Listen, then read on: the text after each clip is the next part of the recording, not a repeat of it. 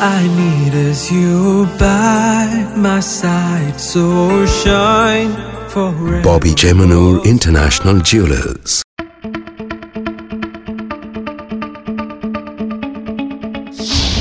നമസ്കാരം. അന്വേഷണം ന്യൂസ് അപ്ഡേറ്റ്സിലേക്ക് സ്വാഗതം.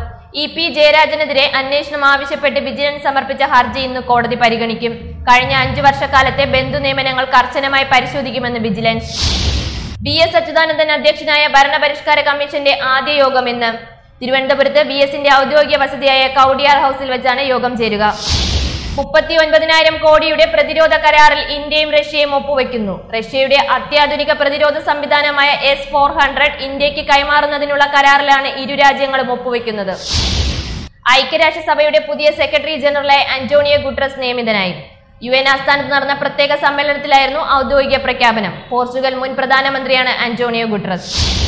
ISL 3ാം സീസണിൽ ആദ്യ ജയം തേടി കേരള ബ്ലാസ്റ്റേഴ്സ് ഇന്നിറങ്ങും. മുംബൈ സിറ്റി FC ആണ് ബ്ലാസ്റ്റേഴ്സിന്റെ എതിരാളികൾ. കൊച്ചി ജവഹർലാൽ നെഹ്റു സ്റ്റേഡിയത്തിൽ രാത്രി 7 മണിക്കാണ് മത്സരം. അന്വേഷണം ന്യൂസ് അപ്ഡേറ്റ്സ് അവസാനിക്കുന്നു. നന്ദി, നമസ്കാരം.